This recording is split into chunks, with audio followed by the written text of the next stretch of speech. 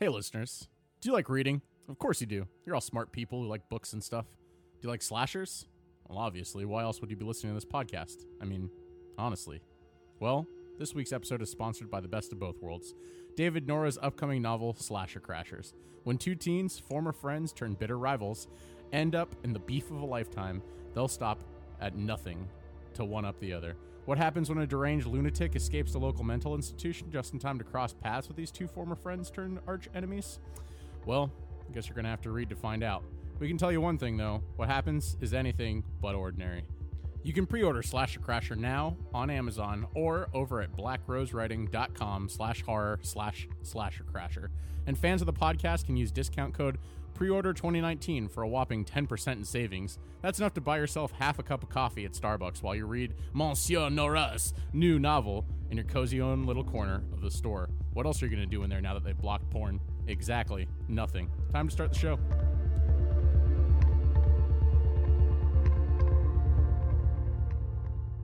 Listen to them, children of the night. What music they make.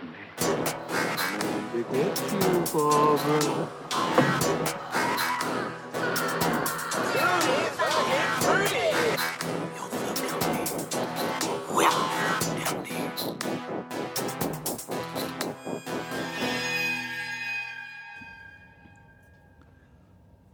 Three Lie Manning's out. Three Lie. Three Lie. Were you guys talking about sports? No! Oh, okay. This is a horror podcast, Alex. We would never. Horror and sports podcast. Oh, no. During No one football asked me season. about that. We did not vote on that. Yeah, it's the start of, well, not the start of, but week 3 of shitty preseason games that nobody cares about. So there's what, like 6 games on tonight, something like that? Yeah, looks like it. 6 games. 4 of them going on right now. 2 more starting And there's in a what, couple minutes. 4 Friday, and then there's like 6 more on Saturday, I think. Yeah, there's I a remember lot. it. I like hamburgers. I like hamburgers too, especially during football season. I like wings during football season. Yes. I'm excited about Wingies. wingies. Man, one of our listeners wrote in and asked if we were going to start a listener fantasy league. That's right. Didn't And you? we tried. I tweeted it out, Yeah. and we got some responses. There were a handful of people that responded back, but How many make a good fantasy Oh, this is football where we league? do there the- should be at least 10. At least To keep 10. it horror themed, this is where we do the Vampire League.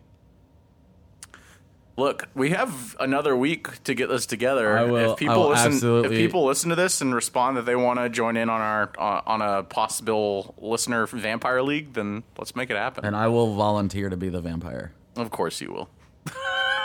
Is that the same as the commissioner? No. Okay. So like vampire leagues are what? Like every other team drafts as normal. Every team drafts normally except for one team which doesn't draft. Yeah, and you And get all the then leftovers. they pick from all the leftovers. And if the vampire beats another player during that week, they get to pick whatever player they want from that roster. and steal a player from their roster. Okay. That's fun. I'm already bored. Sorry, what? This is coming from the person who like last year wanted to be so badly a part of our fantasy league. I just want to be think part you of just the like group hate. text. Yeah. I think you just like the hate. Well, this is a league of This peace is a league this of year, peace now. so I I don't there's like no being hate this yeah, year. I don't like being excluded from group texts. That's all. That's all you want. It's Alex's At what point I FOMO on want for you to display. be in there? I mean I could get into it. But Alex is full on FOMO, just yeah. I don't like being reaching out into the excluded. universe. Yeah. As always, I'm Palmer. I'm joined by Alex and Sam, and a nice little bottle of wine over here. Nice little bottle. This is one you've had before though. Is it? I don't know that I've No, had he the hasn't had Banished. this I've one. had another 19 Crimes okay. wine. I but think this is a your different one. third bottle of 19 Crimes. I think this is my second. I believe it is his second. Oh, all right. I think you're thinking of Apothic. I've Maybe. had 3 different Apothecs. Maybe. So, would you want to tell us a little bit about this wine, Palmer? Well, I really like the label. Okay. Did I say what it's called? It's the Banished. It's a dark red. This is the 2017. The thing that I really like about the label is that it looks scratched out, but if you feel the label, it actually like is. Oh, it's textured. Yeah, it's like textured to be scratched out. It's a nice little touch. Nice. A nice little touch. I also like the foggy glass on the wine bottle. I think is it's another nice. nice little touch too. Foggy, What do you call it? frosted. Frosted. Yes, whatever. You know what I meant though, right? Frosted, foggy. I couldn't think of the word. Foggy glass. I like foggy glass more. I'm gonna just call it vodka I think I like glass. that also. What does it taste like? Oh, I got that nice sip sound. Right in your earbud. Yeah, that was a good one. It's like Very, that way our listeners can drink at home with Palmer. very berry forward. Okay. I think I'm getting. I think there might be some caramel in here. I think that there's. Some, I'm sorry, some what? Some You actually said it right for the first time in your life. How does he normally say it? Caramel. Ugh. caramel. Not according to you anymore. No, it's caramel. I just changed. The fact that people have recorded evidence of me saying it the other way is a farce. This has been edited. He's gonna go in and edit. This has been edited. Sam spliced that in with some newfangled technology that is proprietary and just in Very the hands of fancy, our own yes. podcast. Even though Sam is not the one who edits the podcast. And we don't do anything to enhance our episode. You're breaking the curtain to our listeners right now. Oh, sorry. They're seeing behind the curtain for once. Vanilla, I think, and honestly, this is a pretty complex one.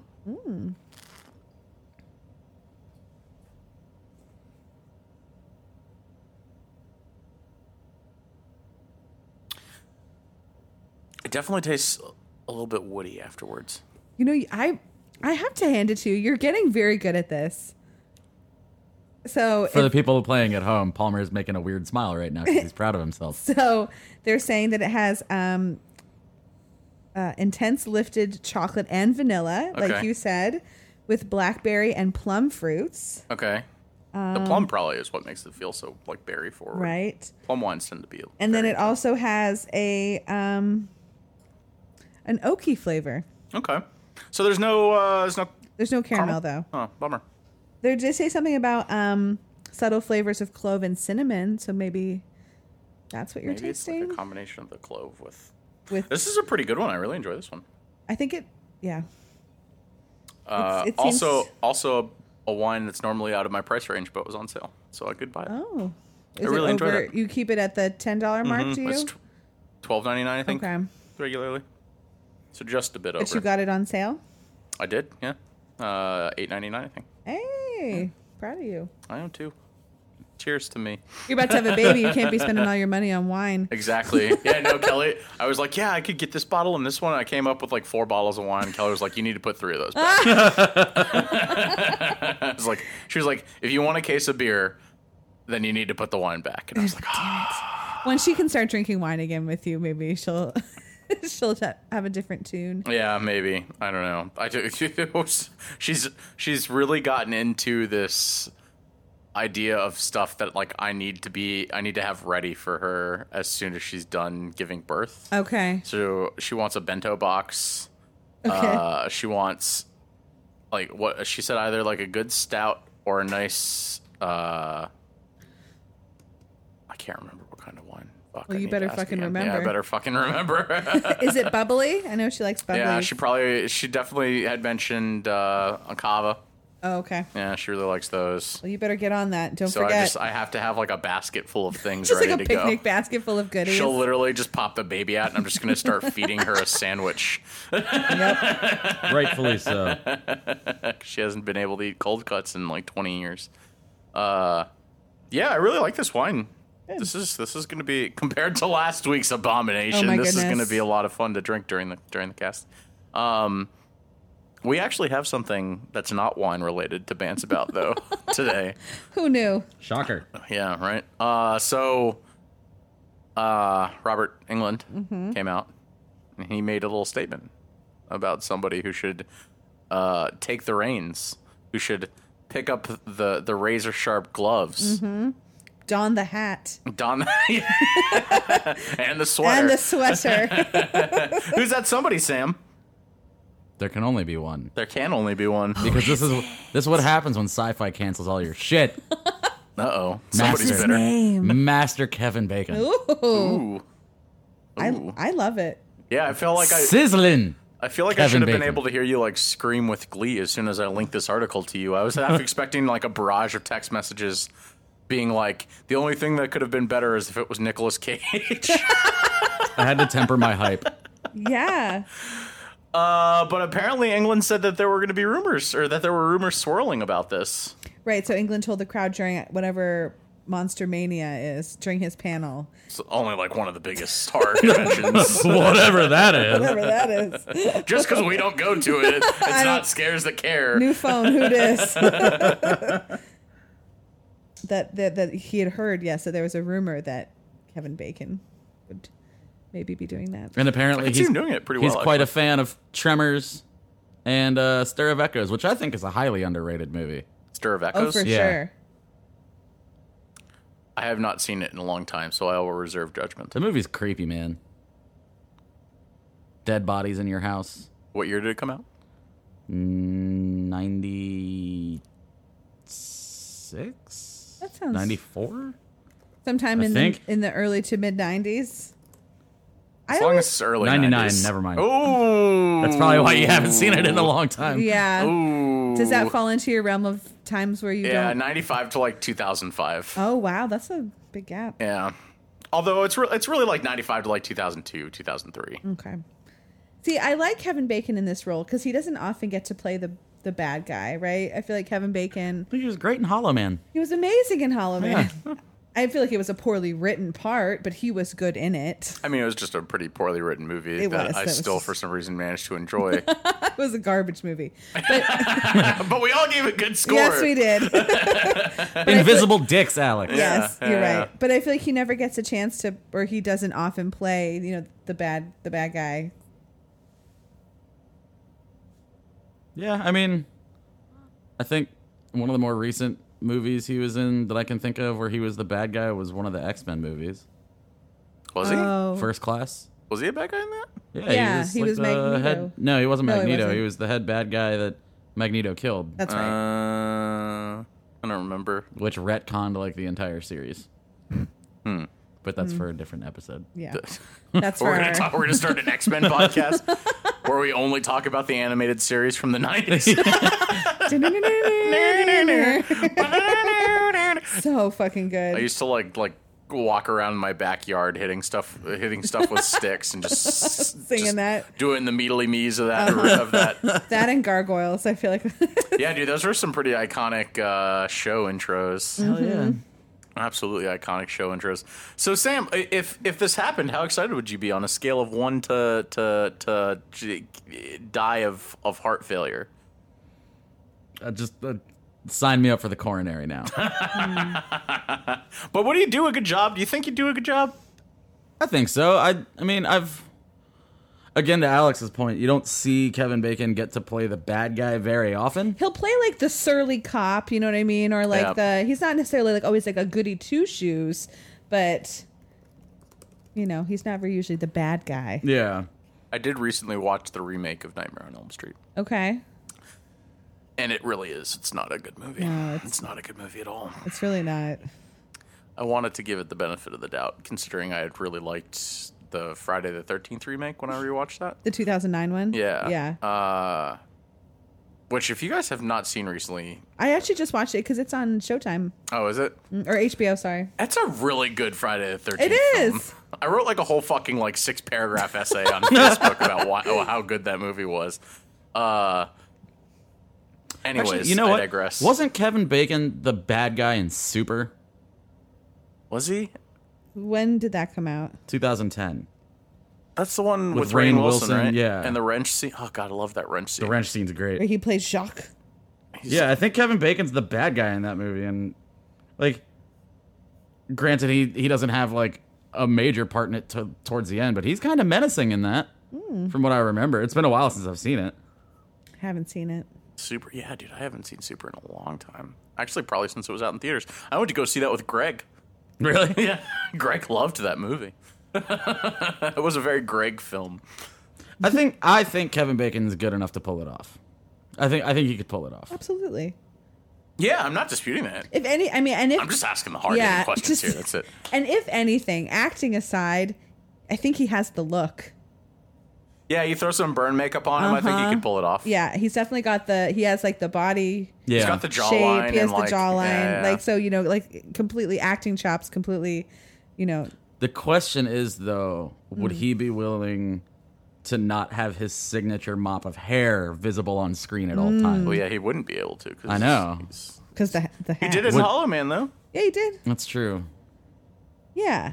He could do it. I Right. don't think that he's that attached to his hair. He could do it. It's not Tremors, but he could do it. I mean, if he screams, fuck you, then automatic, just give that movie all of the Oscars for every category. Doesn't even matter what the category is, it goes to this movie. Okay. Well, what do you guys think, listeners? If you think this is a good idea, let us know. If you think it's a bad idea, let us know. Tell us why either way. If you don't give a shit. I'm genuinely interested in this. Yeah, I am too. I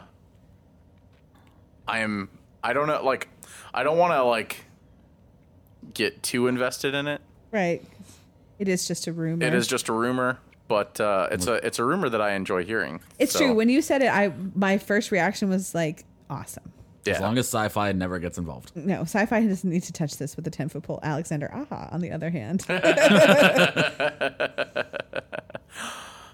Oh my god, dude! If Aha did this Mm-hmm. and teamed up with Bacon, that could be interesting. Yeah. That could be very interesting. Aha, amazing. Anyways. You guys ready to talk about some horror headlines? I kind of Okay. want to let Alex's puns soak for a little bit longer. Please don't let me linger in this juice. Yeah, I'm that ashamed. was something I should have said, not you.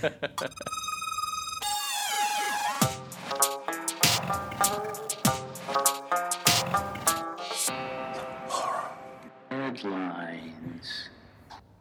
All right, starting off with the horror box office. This week, 47 Meters Down Uncaged ended up being a wash, bringing in a meager $9 million during its opening.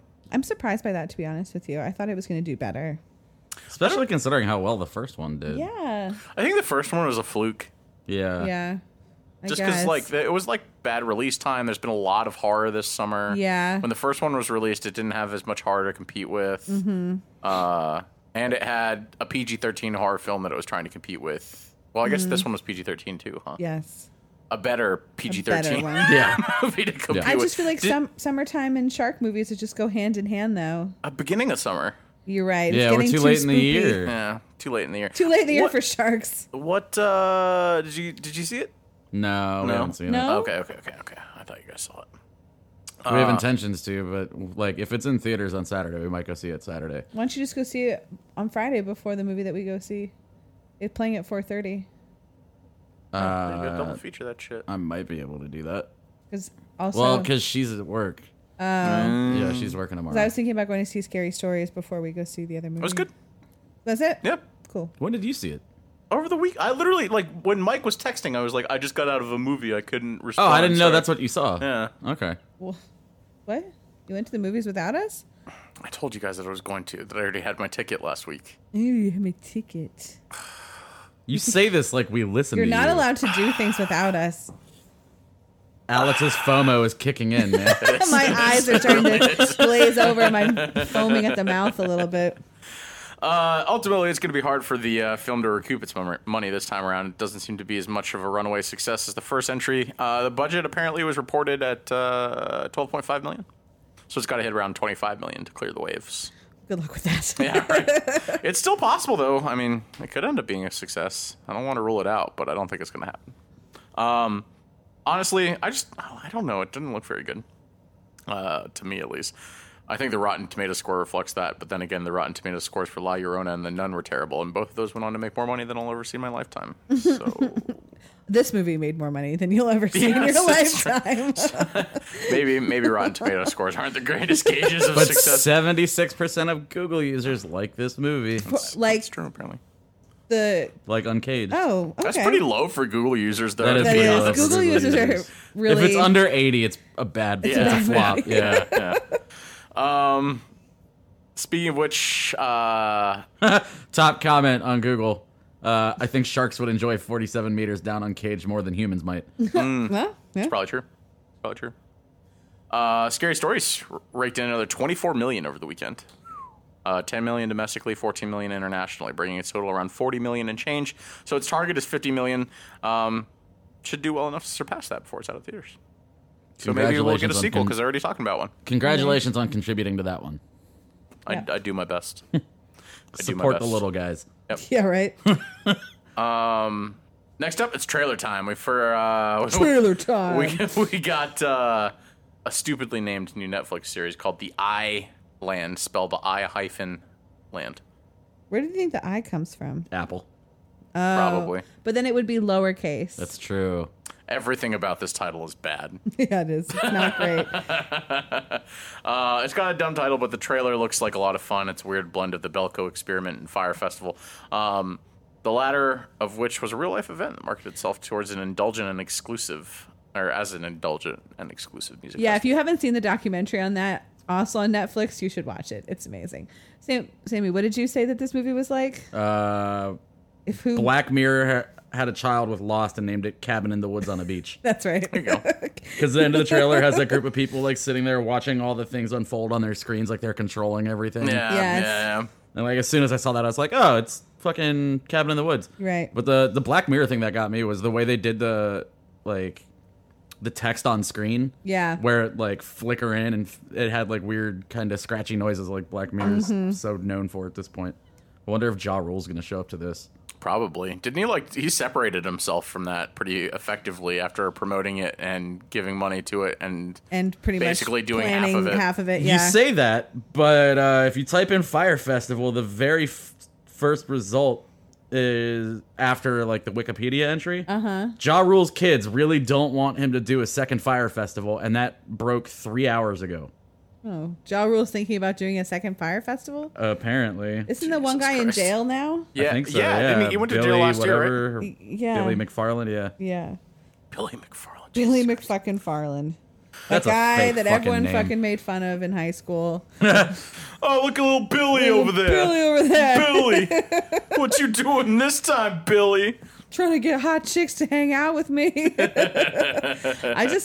You should definitely watch that Fire Festival documentary. Have you guys seen it? No, I haven't. They just go like after. Because there were two of them, right? There was Yeah, one. there's one on Netflix and there's one on Hulu. I Okay. haven't seen the one on Hulu, but I have seen the one on Netflix.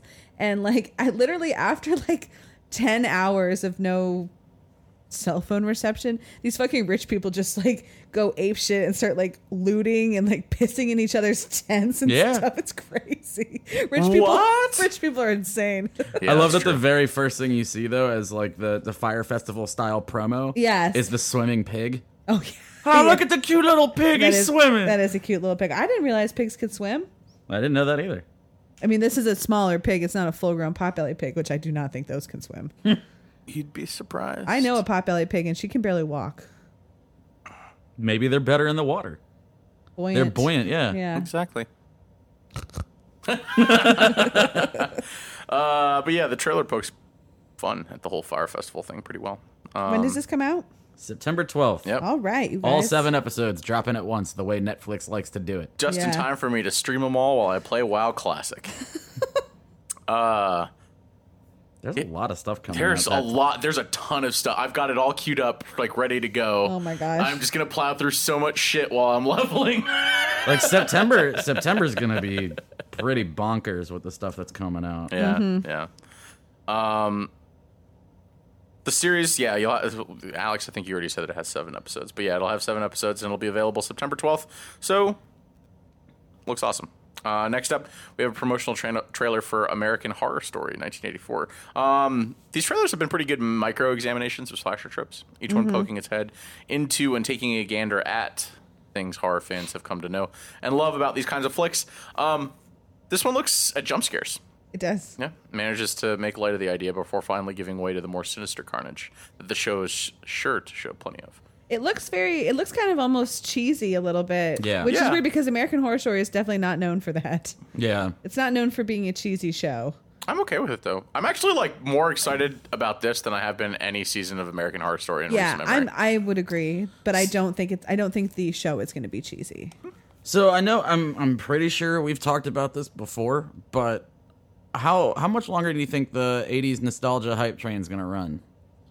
Well, I think it kind of depends on who you're talking to, because like I've done interviews with people that are like, "Oh yeah, it's done." Like nobody wants to pick it up, and I've done interviews with people that are like, "Yeah, I just cleared another script about 80s nostalgia." And I'm just like, "Oh, okay." So I don't know.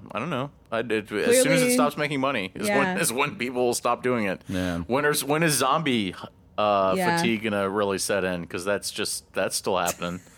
10 years later. Well, I mean, I feel like zombie fatigue did set in, and like, because outside of Walking Dead, like, there weren't nearly as many zombie movies that were coming out. I feel like we get 4 major zombie movies a year. You think that many? Yeah. Zombie or like some sort of like, Play on zombies. yeah, Contagion-esque movie. Yeah. I don't know. I feel like, well, what's after the 80s? You think people are going to move on to the 90s? Oh, kill me. The early 2000s? Butterfly clips for life. No, man, I just want to see some flannel-clad killers wandering around. Then you know what? Be the change you want to see, Sam. Exactly. Start killing people. Start put wearing on some flannel and flannel. wandering around killing people and screaming Courtney Love did it. Yeah. if you kill enough people, You they could be might the, talk about it. They'll make a movie. They'll make a movie out of me.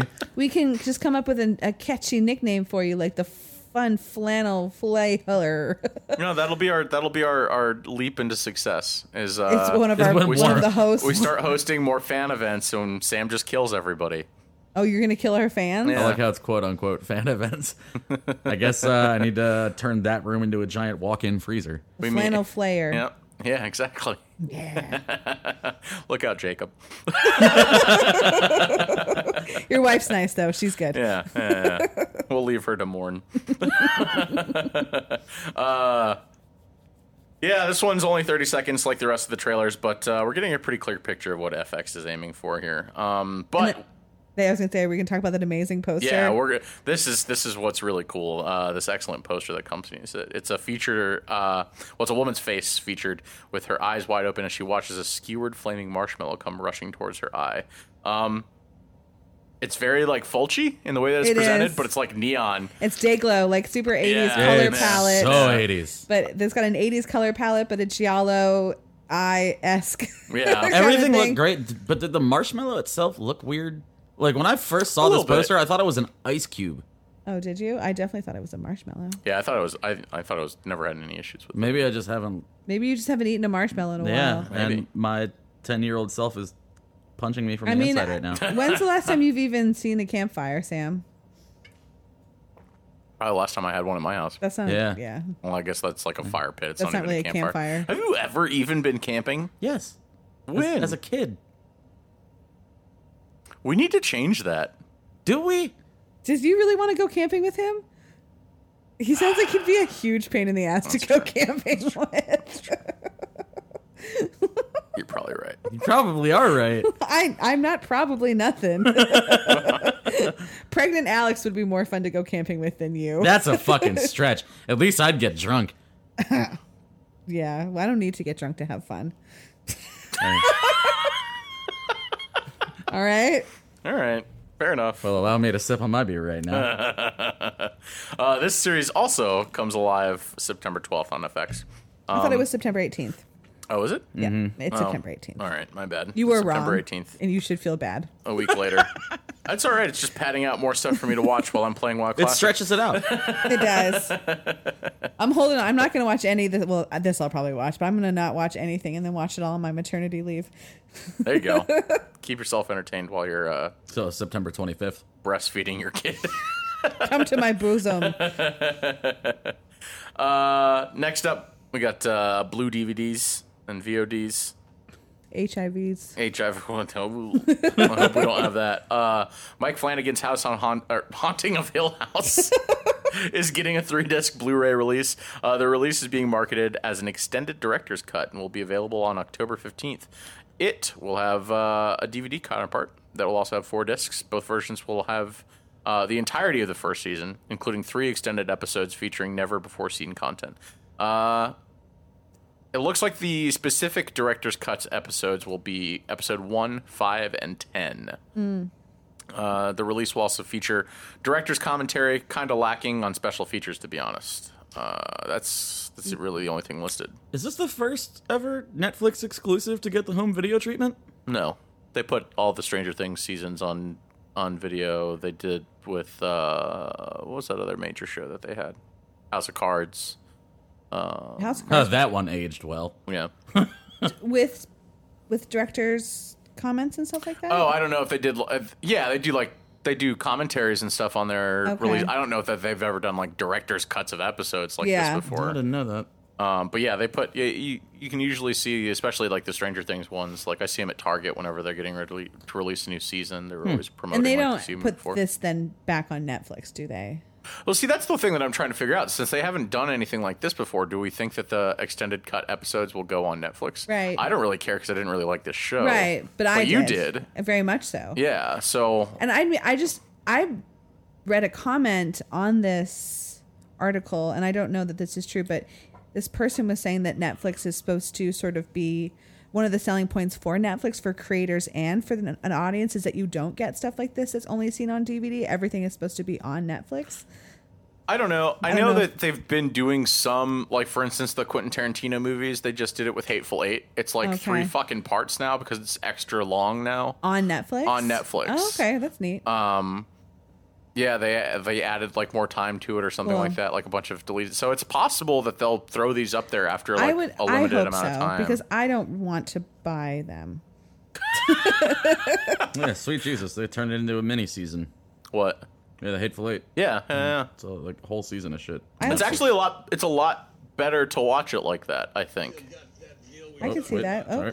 that's Sam. Are you watching porn? No, I was pulling up the Hateful Eight thing. Oh, I thought you were watching porn. It's 4 episodes. That and would have each been a one's good an hour porn long. parody. Haunting of Hill House. No. Yes. What would you have called it though? The boning in Hill of House. But is it too? I mean, never mind. I guess I walked into that. What? What is it Nothing. too? What? No. No. What? No. And I have to say it on the cast don't want publicly, to. where people will judge you forever for what's being recorded. So yeah, I don't know. Like I said, it's kind of lacking on special features. But if you're a diehard fan of the show, or if you haven't seen it, I guess this is a good opportunity to jump in. Mm-hmm. No word on whether, like I said, Netflix will add these. Stephen King said it was close to a work of genius. Stephen King says that about a lot of things. Not about you. You're right. You're right. I just want appreciation. Speaking of extended director's cuts, Midsommar is coming to Blu-ray in October without an extended director's cut. Why? So we've talked about the director's cut that was released. Everyone's talked about the director's cut. Yeah. That's all anyone talks about is the director's cut. That was released and limited in theaters a couple weeks ago. It's coming to us soon, though, right? October or August 30th? Is it? I don't know that I could sit through that. It's supposed to be what, 2 hours and 18 minutes or something like that? I thought it was longer than No, that's the runtime. It said. so the director's cut's shorter? I thought it was Oh. 30 minutes longer. Oh, yeah, that would make more sense. Are you sure it wasn't 218 minutes? Oh, maybe that's what it is. 218 minutes? That's almost 4 hours. 4 fucking hours. Let's see. I don't Sweet know. Jesus. I don't think it was that long. They better do an intermission so people can get up and take more drugs and piss themselves. Well, I think they added an additional 30 minutes of footage to the director's cut. Okay. So if it was about 2.5 hours Oh, sorry. initially, 2 hours and 50 minutes, it's saying. okay, so yeah, So the director's cut is 22 minutes longer. okay, there you go. Thank you. So I This don't is know. where you get the facts, everybody. And there's a bunch of articles online that run down the differences if you don't feel like sitting through the extra 22 minutes. If you don't feel like sitting through the extra 22 minutes, then why do you even care about reading the article? I don't know. Just watch the fucking movie. Because you want to waste your 22 minutes reading the article, not watching Right? the movie. Hot shit. Ari Aster did mention that he wanted to work on a special director's cut for home release as well, but it looks like it's not happening yet. The upcoming release will be out on VOD and digital on September 24th, and Blu-ray/DVD combo pack on October 8th. Special features include a featurette called Let the Festivities Begin, Manifesting Midsummer, and Bear in a Cage, which is apparently a promo. Looks like... This is some weak shit. Dude, there's nothing on this. So This is I really weak think that shit. they're like expecting people to double dip, right? Like this is going to be like one of those like, all right, people who really want the movie now will buy it now. Just 'cause they And wanna then- watch it again? Yeah, and then in like a year, 2 years, we'll do a super special edition Mm-hmm. director's cut of the film with a whole bunch of commentary and a whole bunch of other shit. Yeah, because these special features are weak shit. Yeah, dude, this is a pretty piss poor. It's probably one of the worst. Well, like people buy the physical. Like, all right, I'm so waiting for his next movie to come out. I think this is what's going to happen. That they're waiting for his next movie to come out, and then I don't remember what studio did Hereditary, but do like a trilogy A24? Ari Aster collection. Oh yeah, no, the Ari Aster Master Collection. Which is so funny because he's not that well known. I mean, he's a very well known director now, but that sounds like something for a much more accomplished director. But like, if you take like Hereditary, Midsommar, and whatever his next one is, I think it's going to be about bears. Did he say it was going to be a comedy? Didn't he Oh. say he I was think he thinking said he about doing a wants to. comedy? Yeah. Boo. Yeah, right. I mean, is it going to be a black comedy? I mean, probably. I mean, it makes sense. He like Midsommar was pretty funny, so. But yeah, I can't condone buying this one, and I hope people don't purchase it unless they really want it. But like, I feel like the main reason people pick up physical is because of the special features, right, or Absolutely. the extras. Yeah. What's stopping you from just wanting to get this one on VOD if you really want to buy it? Like, If you just want to watch the movie again. yeah. Because there's really no 'Cause point. I really don't want to see Let the Festivities Begin that bad. Yeah, exactly. Especially when you'll be able to find it on YouTube in like 2 weeks. Yep. Next up, we got some Game Boys. Wait, you forgot about Annabelle. Oh, yeah, Annabelle. That was the thing, too. When's How that could you coming forget out? about Annabelle? Annabelle comes home on digital on September 17th and Blu-ray and DVD on October 8th. Turnaround on that is fucking fast. With with more special features than Midsommar is getting. It's still at the drive-in right now. Yeah. But I think there's behind the scenes sections with some of the boogeymen in this movie, which might give us ideas of some future spin-offs. The Bride is not one of them. It's the Ferryman Demon, the Bloody Bride, and the Werewolf. Not the Bride. The Samurai is what I meant. The Samurai is not one of them. Okay. The Bloody Bride is one of them. Yeah. So The werewolf. maybe Well, yeah, maybe the- one of the- those three are a future spin-off. Well, Definitely. didn't they already confirm that the The Bride Ferryman. is getting a movie? And I thought we talked about the Ferryman also. Didn't someone Okay, say? so maybe both of them are getting a movie. Yeah. I don't care about werewolves, to be I honest just want with to see you. this. I don't even remember a werewolf in that He movie. was the one who chased the guy Yeah, remember the Ghost outside. Werewolf? Oh, yeah, that's right. He was the one that got hit with the guitar. outside Okay. the house. Yeah. Yep. Now you remember. Now you remember. No, remember. Now don't forget. I'm gonna forget. Okay. Just such a good movie, you guys. The most haunting Annabelle yet. 10-10 would forget again. So for the games, first up, well, really just one thing on here. First up, what has been literally years in the making, Blasphemous finally has a release date. The precious ported piece of pixel art seems to be a great blend of Castlevania and Dark Souls with enough gore to keep even the most jaded gorehounds satiated. So what's the release date, you ask? September fucking 10th. Just in time for all the shows that are coming out. Are you gonna stop playing Classic No. Just in time for me to not buy this game. with all of your new Steam money? Yeah. You're not gonna buy this game? No, I mean, I will, but You're just not gonna play it. I won't play it until I'm burnt out of Classic, probably. So when your wife leaves you and Yep. you get kicked out of your house, I'll be too neck Where's deep. he going to play Classic if he gets kicked out of his house? I'm not gonna ask to move into one of our Starbucks houses. Wi-Fi. Now that people can't browse porn on there, I can get all the latency. A new trailer was released as well, showing off all the gory gothic goodies that the game has to offer. Never as ripping out an abomination's intestines and then choking them with it. Looks so pretty. Can't wait. Ooh. Can't wait. And then finally, there's a fucking awesome but incredibly expensive Mandy replica that you can purchase. Fans of the recent Panos Cosmatos Cage Station. Did you come up with that, or is that part of the article? No, I came up with that. All right. I could feel him judging himself, As having he's not reading said it it. out loud since he wrote it. That's right. It's a He cage just station. typed it. Can buy a signature edition replica of the beast. The awesome-looking steel axe that was made by Nick Cage in the film. Legion M, a newer company dedicated to making high-quality replicas by fans for fans, have the axe listed on their site starting at $349. A steep asking price, in my opinion, but I guess if it's good quality, can you really complain? Some of the statues that I've looked at since, like, there's that, like, awesome lady Hellraiser statue that, like, I fucking want so goddamn bad, but is, like, $700. Yeah. For, like, it's like 18 inches. Yeah, it's not. What? Yeah, I'd be like, give me a couple feet. I don't give a shit how much detail I had to go into that, or if it's hand painted and made in the U.S. I don't give a fuck. I don't give a I'm not fuck. paying $700 for something that's gonna sit on my. Anyways, I'm getting carried I away. kind of here. want this axe, though. Do you think you could chop someone's head off with it? Probably. can if we you sharpen gave it? it enough force, enough thrust, And does it come sharpened? maybe. Oh, they're the ones that did the Can vinyl. I sharpen it? I have some tools that you can use to sharpen it. I would like it. I'm sure your husband has tools you can use to Yeah. sharpen it. He won't let me do that. Make him do it for He you. doesn't let me do anything anymore. Tell him that you birthed his child, and now it's time for him to repay the favor. That's what I want for. I read about this thing called a push present. Have you guys heard of this? yeah, Use I've the heard about axe to this. cut the umbilical Oh cord. God. No, that's fucking metal. I mean, I did just rewatch that movie like a little while ago. It's still so fucking good. You gotta play some dank Yeah. synth while Ben just brings the axe down. It is on my playlist. My birthing playlist. My nurse is gonna think I'm weird. Yeah, well, it is what it is. I'm sure they've seen weirder shit. I'm sure. At Honestly. least it's not show tunes. Yeah, it's true. Hello, my baby. That's the first thing that ran through my head as soon as you see the child's face. Hello, my baby. It is a full-size replica with quantities that are limited. There are only 300 of them, if I remember correctly. Yes. Only 300. Oh no. It also comes with a mounting unit, so you can display it with all your swords and shit, you goddamn weebs.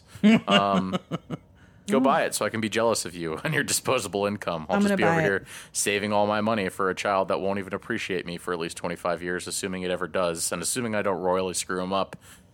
But let's face facts. Maybe he'll like you more if you have an axe. I'll just threaten him with it. There you go. I think a good old axe from southern states would probably work just as well, though. I have a couple of those. There You go. should get the axe and then show him Mandy as a documentary from a very young age and just get it into his head that this is the real axe that was used in this documentary to save the world from demons and false prophets. From acid demons? Yeah, Yeah. And keep calling Nicolas Cage Uncle Nick Uncle Nick. or Uncle Red Yeah. No, I'll tell him it's a documentary, and that's where I got the axe from. from Uncle Red. Yeah. He made it for me. And he gave it to me after conquering the evil that was out there. Yep. Speaking of which, what do you guys think is the appropriate age to let your child start watching horror films? 9. 9. Too old. What? Oh, okay. Well, what are we talking? Like, what horror movies? Mandy or like Tremors? Like How old were you when you saw Nightmare? Flesh Eating Mothers? I don't know, 7, I guess. I don't know. 6 about or 7? I think 9. I stick by my story. I think 9. 9, you say? Yeah. What about like a Serbian film? When do we start introducing them to that kind of stuff? 4. They have to have one pube. have one pube. I don't want my kid watching that, regardless of how many pubes he has. Did you guys ever see that movie? 8mm? Yeah. My mom would not With let me Nicolas watch that Cage. movie. With Nicolas Cage, that's right. Uncle Red. I think I actually have a copy of it over there. Dude, my mom was so mad at me when she found out I saw 8mm for the first time. When I Yeah. was like fucking 17. She's That's like, I told weird. you I never wanted you to watch that movie. I was like, I'm surprised you remembered that. That Yeah. movie came out when I was like fucking 10. Yeah, I feel like the more hardcore subversive horror movies, I'd say like, yes, 15 or 16, I think I'd be fine with. See, I don't really remember most of the stuff I've ever seen until I was about 15 or 16. See, I remember And then this- it was usually just hanging out at my friend's house getting stony baloney and watching anything we could get our hands on. Absolutely. I remember watching horror movies when I was younger, though. Yeah, Like so the do I. more like innocent ones, like Flesh Eating Mothers, or I saw The Exorcist when I was like 10. oh, okay. I think I saw The Exorcist when I was like 13. My mom thought it was a PG-13 movie. Oh, did So she? when she started screaming, "Let Jesus fuck you," my mom got pretty upset. Yeah. I feel like like Silver Bullet. I saw. Stop it when I was really overreacting, young. Mom. Don't be such a tightwad, You were an Mom. extra in this film. God, let me just watch it. I just want to see you. This is for family history. But that, I think, wraps it up for the horror headlines, Sam. Yeah, Some let's stuff on the Now Slang, right? We do, including a little bit more Robert Patrick for the masses. Let's do this thing.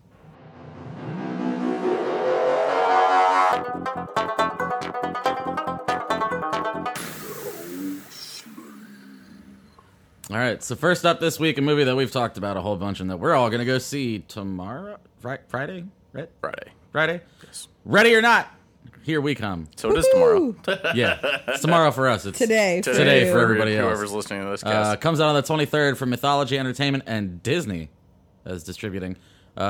in theaters nationwide, following a young bride as she Wait, joins. are they distributing it as Disney? Yeah, I think so. Stupid.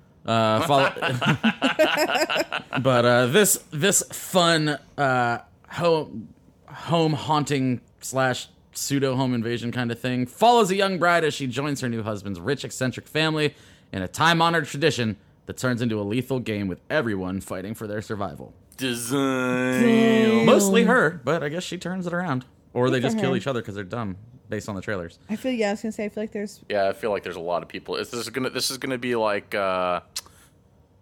Tucker and Dale situation Yeah. where they're all just killing each other. And That- she's just like, that's- I don't know why all these people are dying. Just jumped into the wood chipper. I just watched that this weekend. Again. Next up, out of Mexico, on the 23rd with a limited release, and then coming to Shudder in September. Tigers Are Not Afraid. Desperate and alone, 10-year-old Estrella is one of those lost children.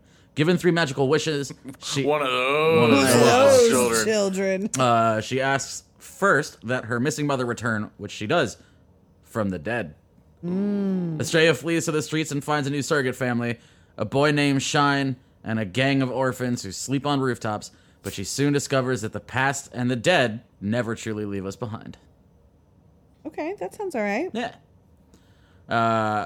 So this is gonna be a Shudder exclusive soon? Yes. Sometime in September. The date is not announced yet, but Okay. considering September is a week and a half away, probably won't have to wait too long for this one. Yeah, they'll probably release their September.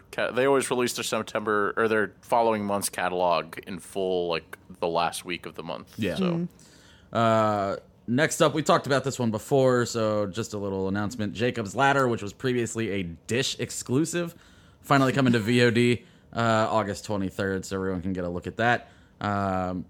Early reviews, from what I've heard, are not the best. Oh, really? And saying that this was a remake that wasn't Didn't need necessary. to. I and- would have to agree Yeah. with that. I like the original. It's very good. And then finally this week, from Saban Films on VOD on the 23rd, Tone Deaf. After losing her job and imploding her latest dysfunctional relationship, Millennial Olive leaves the that city. is a millennial name. It is. Played by Amanda Crew, leaves the city for a weekend of peace in the country, only to discover the shockingly dark underbelly of rural America. I thought you were gonna say only to discover that her middle name is Oil. She rents an eccentric, ornate country house from Harvey, played by Robert Patrick, an old-fashioned widower who's struggling to hide his psychopathic tendencies. Soon, 2 generations collide with terrifying results in this home invasion horror film that's also a darkly comedic critique Of Popeye. of the bizarre cultural and political climate that currently exists. Interesting. You said this trailer looked pretty good though. This trailer looks absolutely insane. It looks like a lot of fun, and fortunately, hopefully Saban. Well, I guess they won't since it's coming out in a couple of hours. Fortunately, Saban did not bow to the pressure that we saw with The Hunt when tackling supposedly. I don't think Saban gives a fuck. Yeah, I don't really know Saban, but his last name tells me that he doesn't give a fuck. but yeah, this movie looks nuts. So really looking forward to this. But that's all we got this week. Ah, interesting. I'm gonna check I'm out that last I'm one. mostly intrigued just to see an old fat Robert Patrick. Hey, how fat is he? He's not like Is he like smoking his lavender fields fat, or is he like? yes. Okay. He's not like diabetes fat. No. He's not Wilford Brumley. I didn't say that. Hey, I did. I took a photo with the man. He didn't elbow you. He elbowed me. There's a lot of weight behind that shoulder now. It's just weird to see because like Robert Patrick, like the movies that people know him from, he's always just like really Skinny buff and evil. skinny. Yeah. And This evil. he's just old, thick and evil. With You know two what? C's. Everyone Yeah. needs to get thick sometimes, okay? You're right. Maybe he's just tired of being. No, dude. I just buff say all the time. I just say if you haven't experienced the thickness, if you're not down with the thickness, then you're just You're you haven't fucking it lived up. yet. Yeah. You know, just Get indulge. down with the thickness. Get down with the thickness. Chances like- are, if you're like cut and like super jacked, you owe it to yourself. You know what's Just nice once in your about life being to get thick is whenever you sit down, it's always like you got a little cushion. You just bring it with you. So even the As hardest, a person who's gone to football games and is fat, I can tell you that is not the case. even the hardest of park benches feels nice on your booty if you got a little thickness. That's true. It does kind of just. Can you imagine how spill much it over would the hurt park more bench. if you had a bony ass? I've been comparing pictures. I think Robert Patrick is T1000ing into John Voight. Oh God, no. Like, I'm gonna pull up these two pictures of them next to each other, and it's Is it something that you think we should share on our social media? perhaps. Well, link me, and I'll put it up there. No, that's the wrong button. All right. Sam doesn't know how to use computers. That's Apparently, not true. it's only All right. his job or something. I know, right? Ladies and gentlemen, welcome to tonight's main event.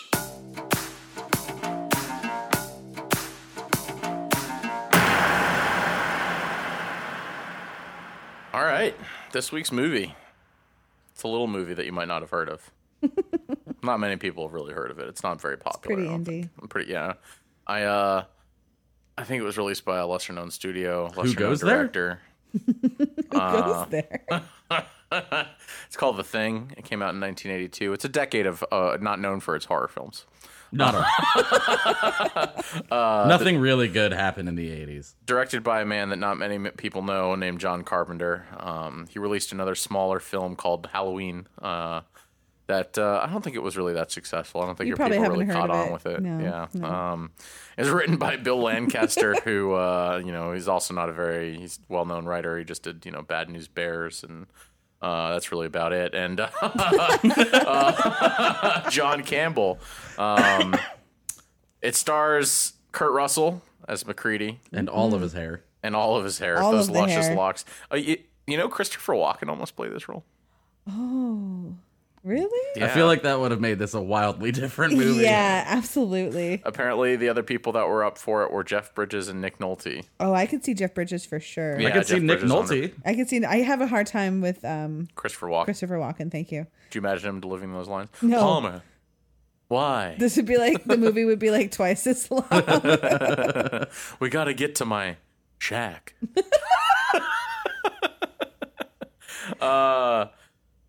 Yeah, I don't know. It'd be a much different movie if Christopher Walken was in this film. Wilford Brimley plays Dr. Blair. You said his name Dr. wrong. Bro. It's the immortal Wilford Brimley Yes. You're right. How could I have ever... with his old man strength. with his whole fucking man strength. This goddamn Hulk. T.K. Carter as Knowles. David Clennon as Palmer. That's you, Palmer. That's me. That's you. A spirit animal. Keith David as Childs. Who was almost played by Isaac Hayes. Oh, okay. Yeah. I could see that too. Yeah, because of their work together on Assault on Precinct 13. Richard Dysart as Dr. Copper. Charles Hallahan as Vince Norris. Peter Maloney as George Bennings.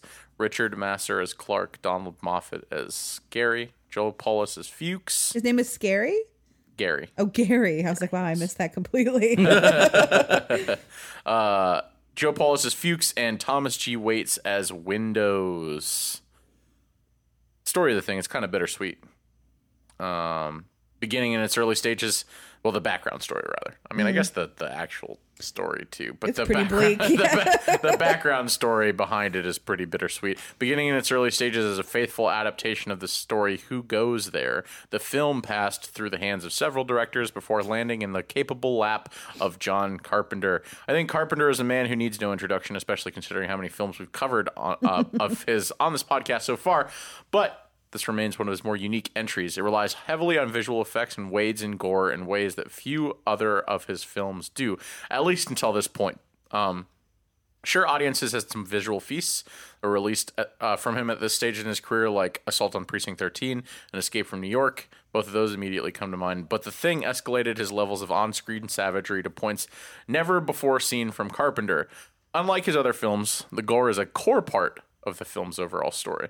This creature is a thing so menacing, so traumatizing that its transformations and adaptations are an essential part of the story. The shock and awe of not knowing what form it will take next, the creativity of the tentacles, the desecration of its aliens hosts, and it's just not something you see often, especially in movies these days without the age of CGI. Yeah. I Absolutely. mean, The Void is really the only one that comes to mind immediately yeah. that I can think of. Watching this film in HD does sort of strip away a little bit of its essence. It's a lot more apparent just how rubbery some of the creature effects look with the added sheen of high definition, but it doesn't stop the film from being a masterwork of prosthetic and practical craftsmanship. So, before we jump into the synopsis, let's talk a little bit about the team behind the effects. Oh, let's. It was run largely by Rob Bottin, Eric Jensen, and Ken Chase. So Bottin and Carpenter have a little bit of history with one another. They worked on The Fog together.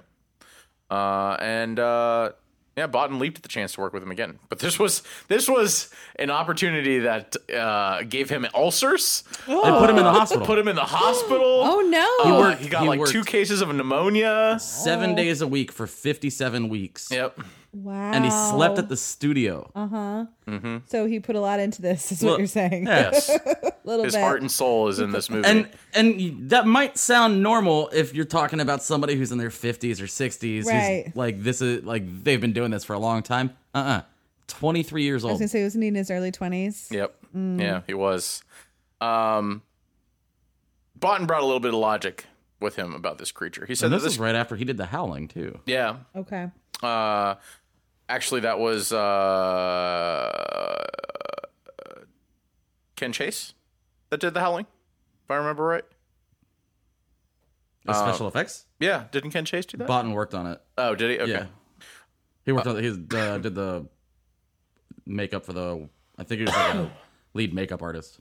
Okay. But Ken was the one that did all the prosthetics work and stuff, right? I know they brought him over there and he'd just gotten off the house. Okay, Yeah. maybe that's why they picked him up, because Bottin was doing it too. Because if I remember right, Ken didn't come on until later in the life of this film. Anyways, he had this logic behind the creature. He said that it had been all over the galaxy, exploring any number of atmospheres, races, and conditions, so it should be able to adapt at will to its surroundings using any number of methods. This obviously led a lot to the creature's design decisions and created some of the movie's most awe-inspiring and infamous scenes. We'll go into more detail about that later when we start the synopsis, though. So, why did I call this movie bittersweet? Well, upon release, this movie tanked. Hard. Some critics went on to call it an abomination, an excuse for abhorrence and gore, and nihilistic beyond the realms of good conscience. But one of the most scathing reviews proposed was that it was well deserving of the brand most hated movie of all time. So I've got Wow. I've got 3 specific reviews. One from Newsweek, one from the New York Times, and one from Time. Okay. So from Newsweek, astonishingly, Carpenter blows it. There's a big difference between shock effects and suspense, and in sacrificing everything at the altar of gore. Carpenter sabotages the drama. The thing is so single-mindedly determined to keep you awake that it almost puts you to sleep. The New York Times went to say John Carpenter's A Thing is a foolish, depressing, overproduced movie that mixes horror with science fiction to make something that is fun as neither one thing or the other. A virtually storyless feature composed of lots of laboratory concocted special effects, with the actors used merely as props to be hacked, slashed, disemboweled, and decapitated. And Time wraps up this lovely, lovely review with designer Rob Bottin's work is novel and unforgettable, but since it exists in a near vacuum emotionally, it becomes too domineering dramatically and something of an exercise in abstract art. Well, that doesn't sound very good to me. No. Could have been better. Coulda. So people did not receive this well. It wasn't even just critics. Nobody liked it. Nobody liked did. it. No. It tanked, like I said. At its point of arrival, E.T. dominated the box office, releasing a mere 2 weeks prior to the debut of The Thing. A lot of the film's poor initial reception has since been based on this fact. How true that is, I'm not sure. If I had to guess, I would actually blame it on the film's nihilism more than anything else. No, a lot of the general consensus is that it did poorly because of the movies that were coming out at the same time. So, I mean, this was a huge year for science fiction. Right. Didn't E.T. So, come out at the same E.T. time? came out 2 weeks before. yeah. Oh, okay. Star Trek The Wrath of Khan and Poltergeist opened up the week before E.T. Okay. And then Tron came out, I think, 2 weeks after The Thing did. So did people dislike it because it was a different representation of what aliens were then, or like a more nihilistic There's some view? stuff. Yeah, there's some stuff blamed on that, especially since E.T. was such a positive representation of it. Right. A lot of it, though, people just like. So this is the type of film that wouldn't get released anymore because of the Okay. fact. So we see it literally all the time with movies going into reshoots based on audience reactions, right? Right. The audience reactions to this were poor from the get-go. From the get-go. Yeah, so there was an instance apparently where like the audience that was watching it questioned Carpenter as to why the movie ended the way it did. Yeah. And Really? Carpenter just said like it's not supposed to be resolved. Like this Right. is just you're not supposed to know who the monster is. No. And they shot And they- an alternate ending. And the audience flat out said, I don't like that. And they did it I don't anyways. like that. They So they- released yeah. it. So Good they, for I mean, them. they shot an alternate ending Okay. to try to address that issue, and Carpenter hated it. Yep. Okay, and he was like, "No." He's we're like, not no, doing this." we're not doing this. Good, because I think the ending is one of the best parts of this movie. But like these days, No. that would never 'Cause fly. I think the alternate ending, he gets picked up, okay, and they're back in wherever they are. They're like Kurt Russell gets picked up. well, Kurt Russell and Keith David. And Keith David, They get okay. picked up, and they're in a A warehouse or a health ward or whatever, Yeah, getting yeah. like poked and prodded, stitched and fixed. and they get their blood tested, and they're safe. Both of them. Both of them are safe, and that's the new ending. That sucks. And he was like, "No, that's fucking terrible." That's lame. Yeah. Lame. yeah. People love things to be wrapped up in nice little packages, though. Yeah, that's what they expect when you go see a movie, right? Like it's supposed to have like a happy Beginning, ending. middle, Beginning, end. middle, Yeah. and Yeah. and a happy ending. Yes. And this one breaks the mold. It doesn't really do that. It just doesn't give you any sort of closure on this at all. You're not supposed to leave it knowing what's going to happen. No. I think that makes a lot of sense given the context of the film. Absolutely. So, yeah, I don't know. It's just not a movie that would have been released these days. Well, it's a good thing it was. Yeah. So with that, well, actually, it's interesting. The reason I call it bittersweet though is just because look, fast forward to now. Mm-hmm. It's been years, and it's got a ravenous following now. It sits at a mighty 82% on Rotten Tomatoes, with fans and audiences hailing it amongst the best science fiction horror films of all time. So Wasn't it ranked? I don't remember what list it was, but it's like somebody did a big list of like the top 500 movies of all time. it's in there. Oh, yeah. I'm Again, sure. this is in there. Oh, for sure. So yeah, it's funny how kind of like time has changed and people Opinions look on it a little bit differently. But apparently it changed pretty quickly once it came to home video. Okay. Yeah, like once it came to home video, people really started being like, "This is actually a really good movie." So this wasn't something that took years for it to become a cult I mean, movie. it did. I think it did for it to get as much praise as it has now. Now? But pretty immediately after it got released, people started kind of changing their tune on it. Okay. But Carpenter really took this personally. Mm-hmm. Because this is his favorite movie. Yeah, he really that took he's this film done. personally. So when people bashed it as much as he did, I read at some point in time he seriously considered quitting directing Oh my goodness. after this. Wow. Yeah. So Could you imagine? no vampires, guys. No. We wouldn't have that movie or Ghosts of Mars.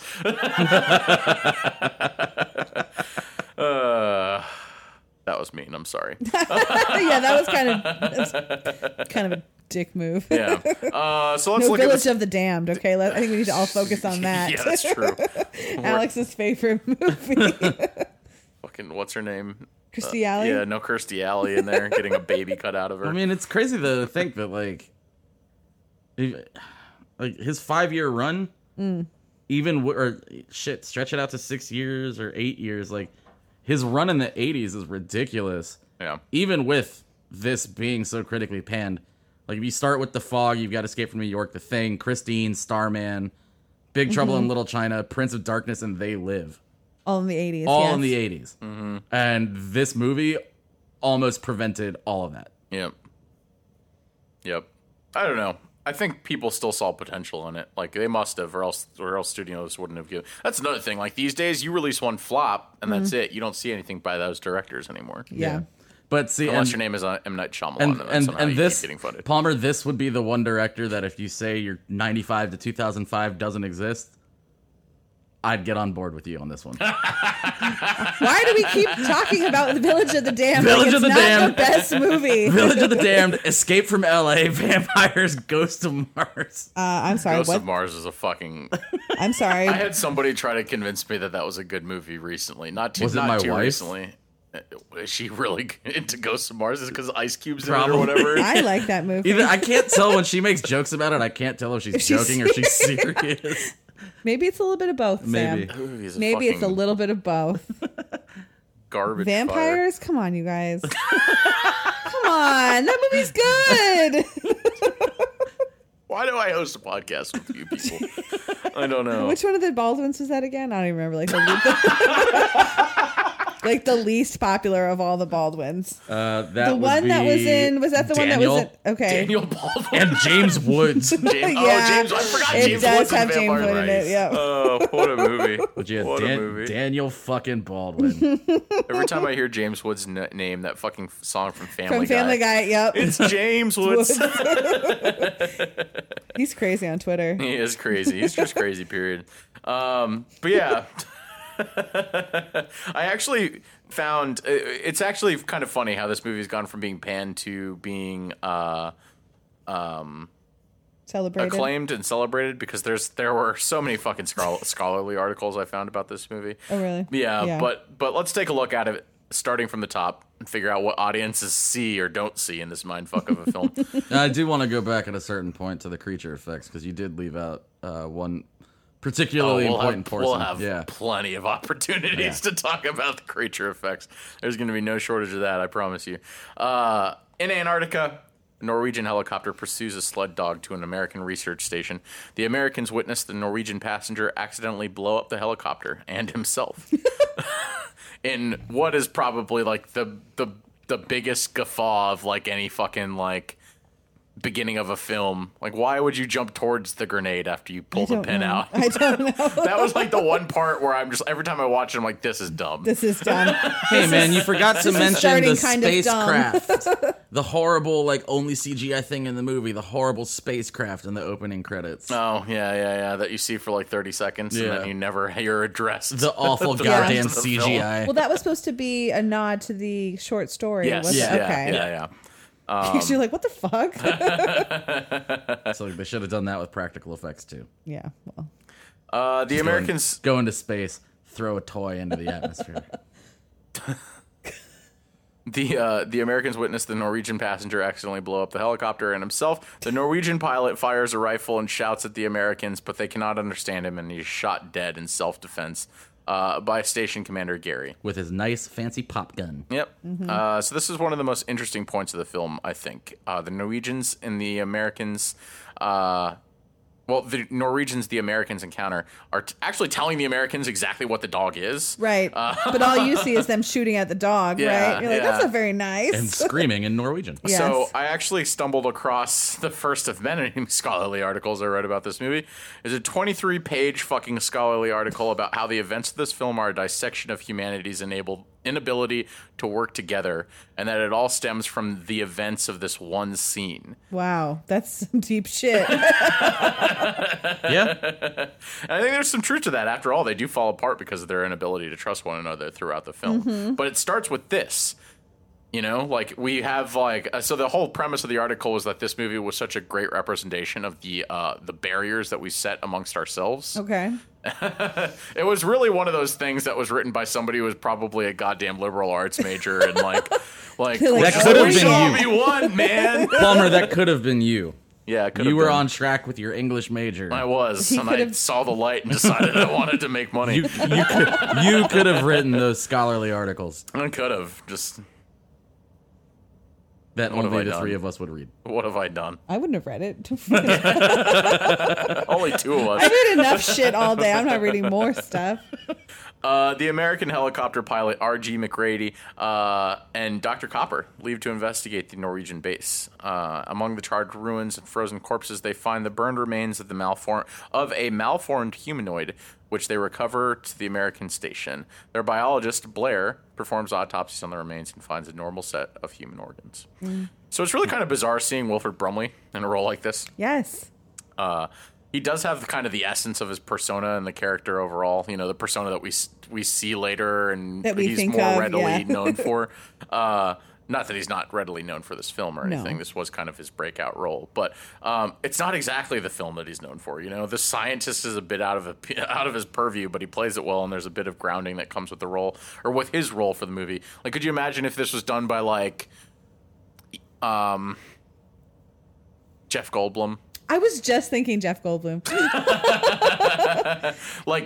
Especially if you piggyback off what happened in like The Fly, Right. I think that might have been a little too eccentric, Too much. you know. Whereas Yeah. I think he grounds it. He a little plays bit. like a down earth version, like someone that you would think has been up in the Arctic for a really long time. Yeah, and that's precisely why he was cast. Apparently, Yeah. it was because That's where they found him.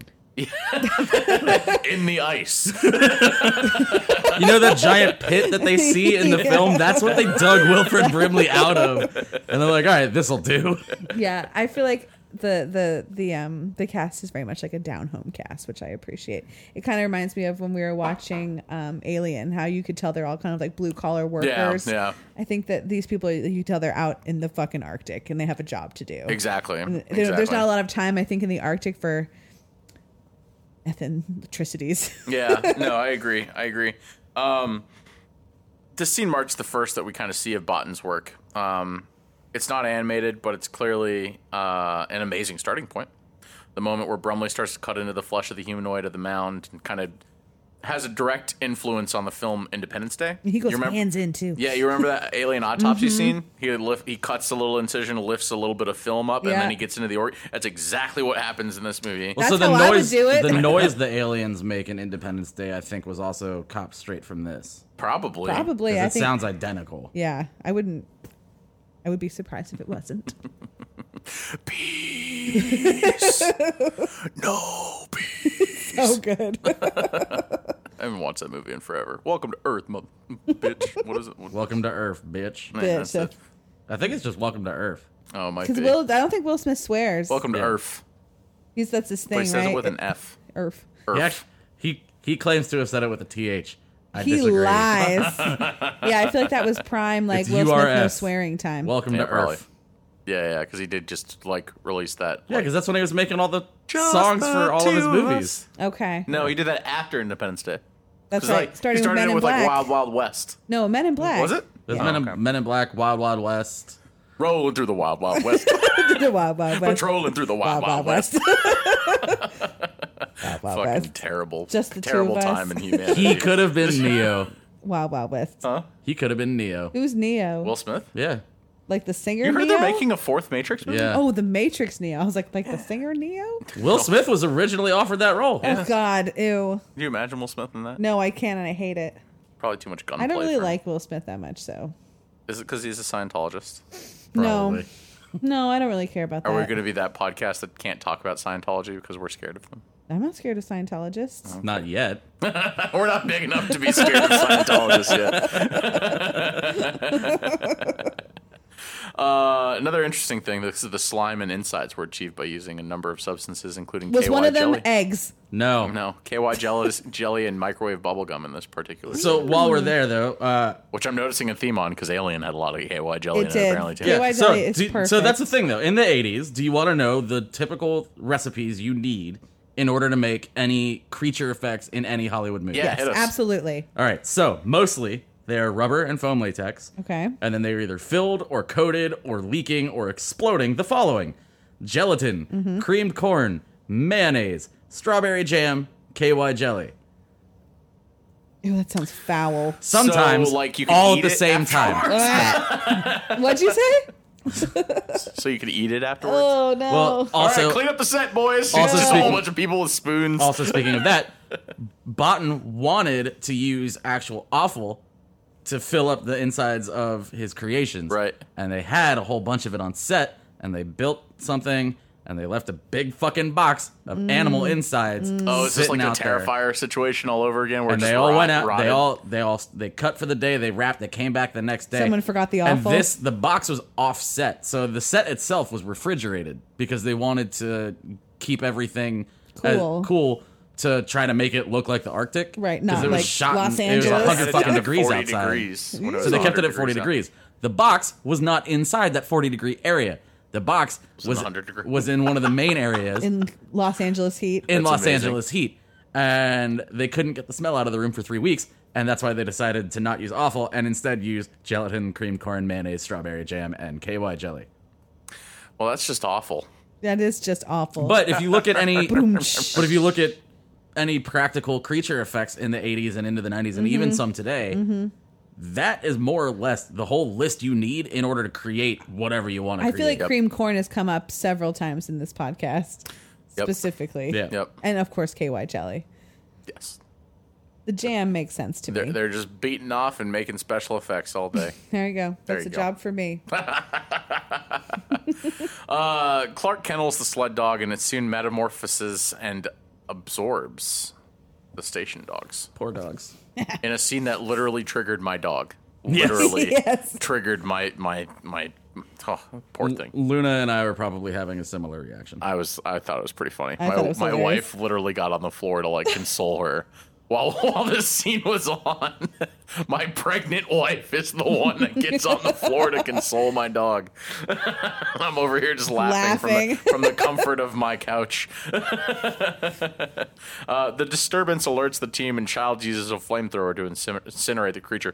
So at this point, the movie goes from suspenseful but relatively normal alien film into full-on Japanese tentacle body horror. Because this is what happens when you've got lots of time and you're working people to death. And lots of creamed corn. And lots of cream corn. Well, no, this was pretty much he did this himself. Apparently, he was the one who was like picking up all these roles. Like he was the one who wanted to oversee everything. He wanted to oversee everything because he felt that these were his creations, and he By needed to be we mean Rob Rob Bottin. Bottin. So, like, if someone's going to do it, it's going to be me. Yeah. Yeah. So This is my baby. The dog thing, as it is so lovingly known. The dog thing. The dog thing. Because that's what they are. It's you've got the dog thing, you've got the Blair thing. Okay. It's pretty much the thing. The thing with, of this. The thing, yeah. Of this thing. So they wanted originally it was supposed to be a giant like mechanical contraption that is the dog. Okay. But they didn't have the time or the money.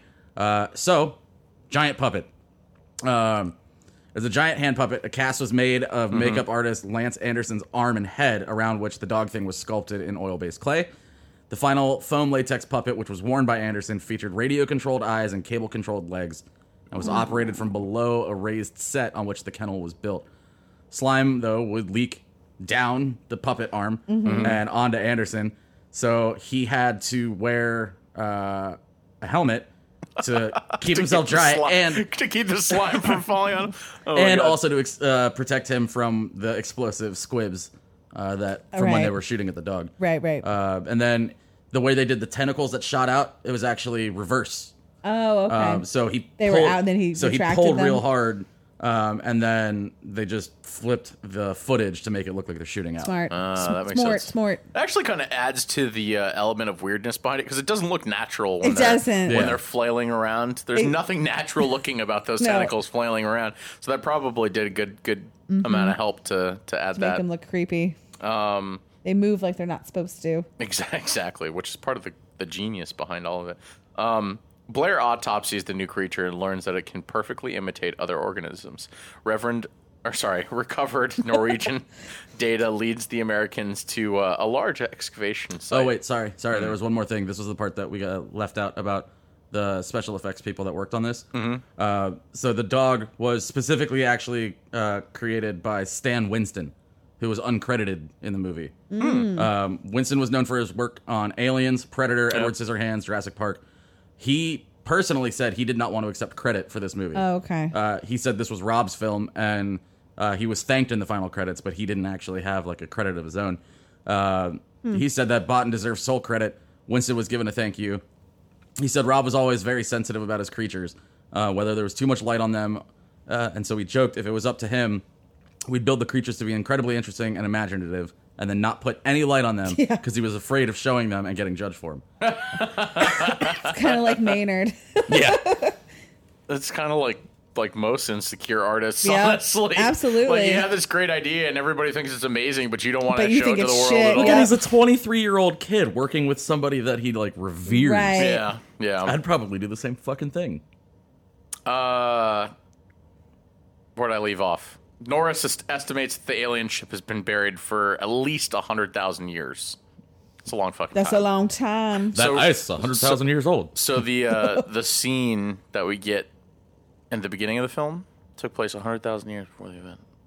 Oh, the That first fucking alien spaceship landed 100,000 years ago. 100,000 years Think ago. about that shit. And it brother. did jack shit. It did. It just wanted to go in the ice and And freeze then until didn't do something it. came along. We got fucking stuck here. Do you think they meant to land there? I don't know. It looked kind of like they came to a crash landing. The It thing was did. going pretty fast. That was the impression that I got, that was a mistake. But Yeah. then, Good job, aliens. You But then, fucking was morons. the Arctic You got- even like the Arctic 100,000 years ago? it was 10,000 more years? Arctic. Right? Wasn't the whole world Arctic? You've mastered intergalactic space travel, and you can't fucking land your ship properly. You I don't know dumb what age. fucking aliens. What age were we in 100,000 years ago? I don't know enough about that. To be I don't able to know. I comment. was going to say, I don't even know what to say. I don't either. Mesopotamic.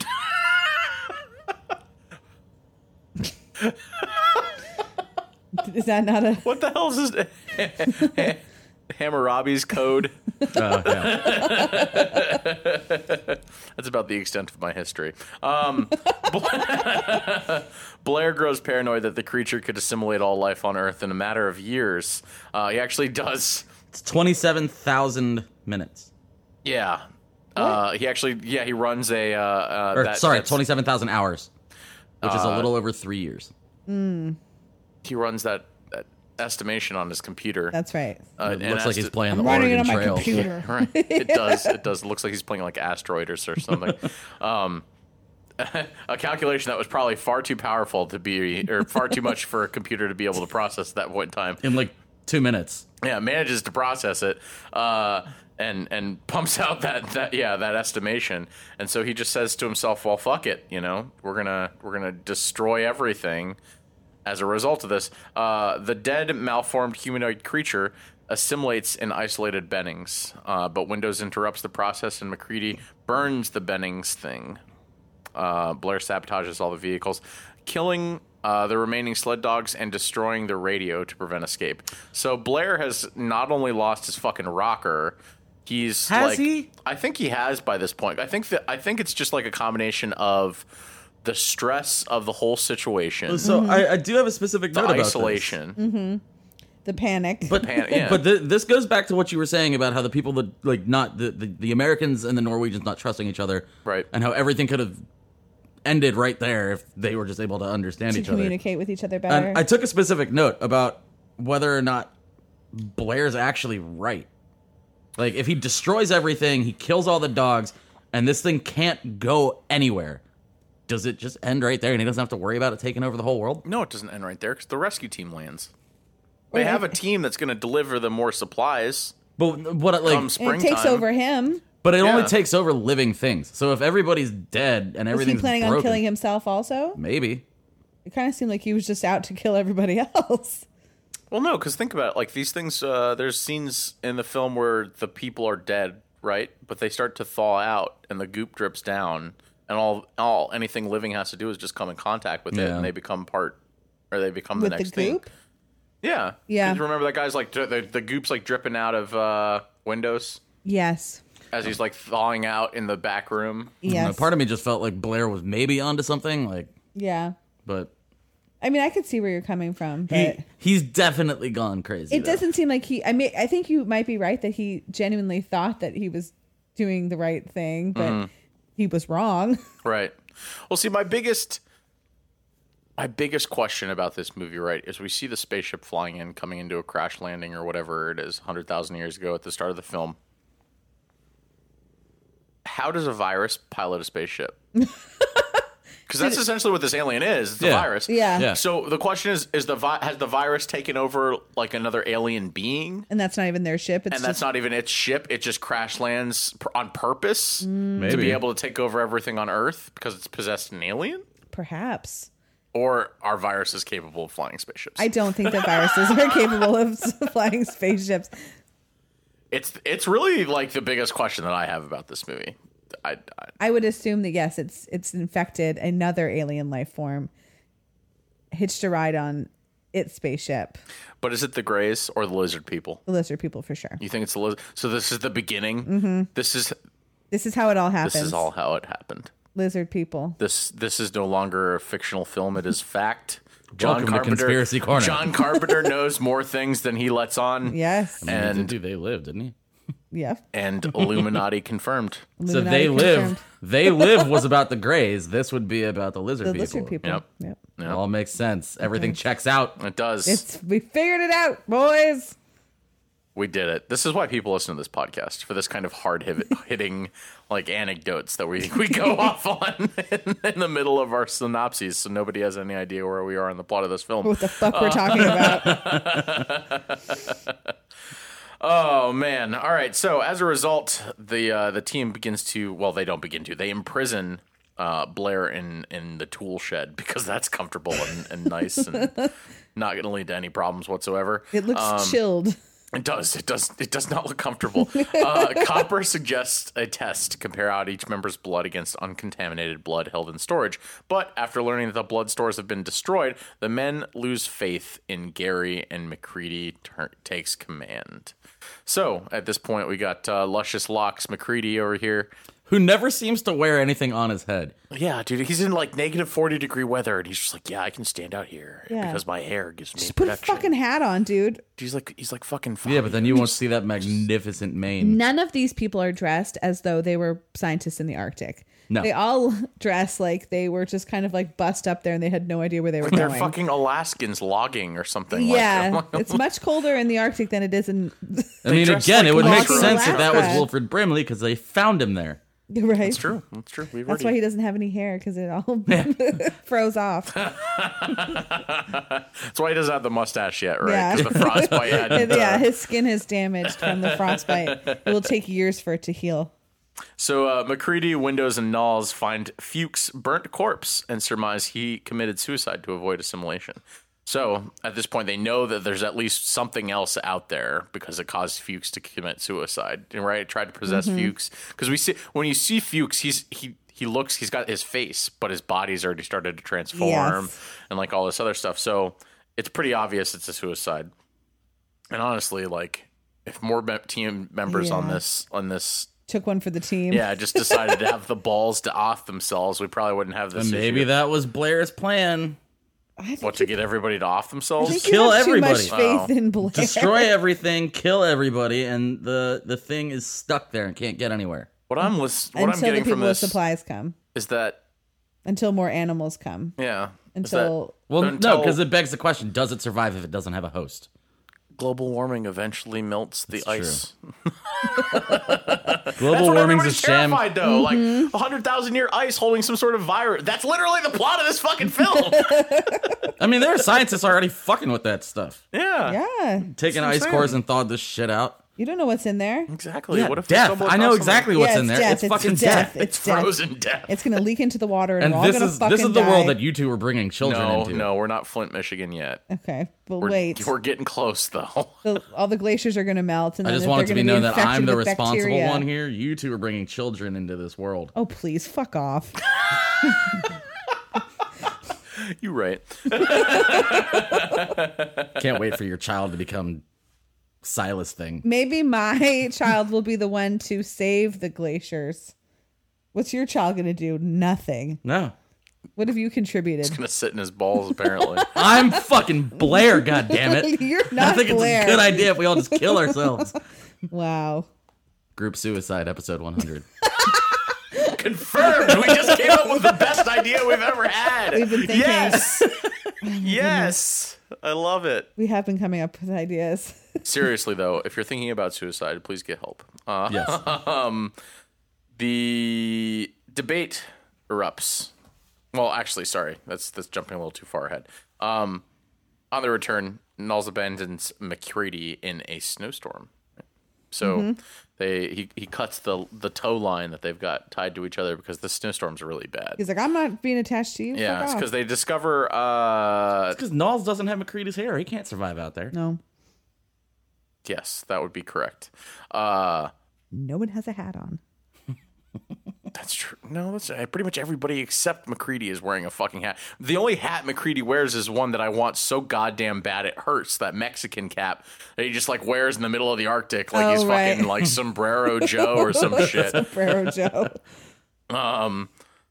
Anyways, he cuts the tow line. Knowles cuts the tow line because he's believes that MacReady has been assimilated because he finds torn clothes in his shack.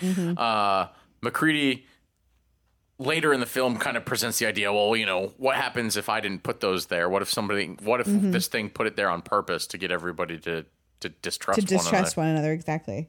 And it's totally fucking with them. Yeah, absolutely, 100%. It's playing on their emotions towards each other. Mm-hmm. It's doing so very effectively. It is very effectively. The team debate about MacReady starts knocking on the door. Let me in here. Blah blah blah. He manages to break a window and get into the back of the station, but the team debates about whether or not they should let MacReady become part of this. But they don't really have too much of a choice because he holds up a stick of dynamite. Yep. And he's like, "Come close." Himself in. come any close. A stick of dynamite and a flare, and just come any closer, and everybody dies. I also really love the ample usage of like a fire gun. What would you call that? Flare gun? Flamethrower. Flamethrower. Yeah. Thank you. A fire gun. You don't see those enough, I don't think.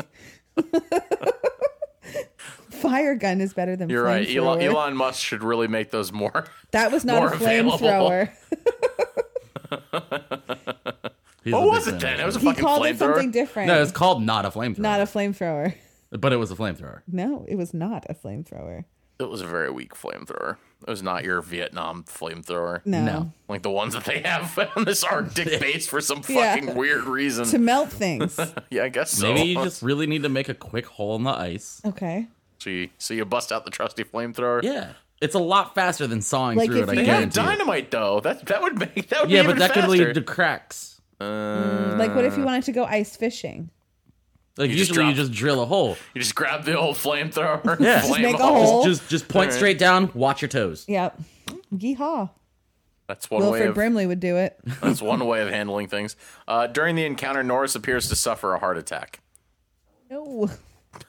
So as Copper attempts to I've always had trouble saying this. Defibrillate.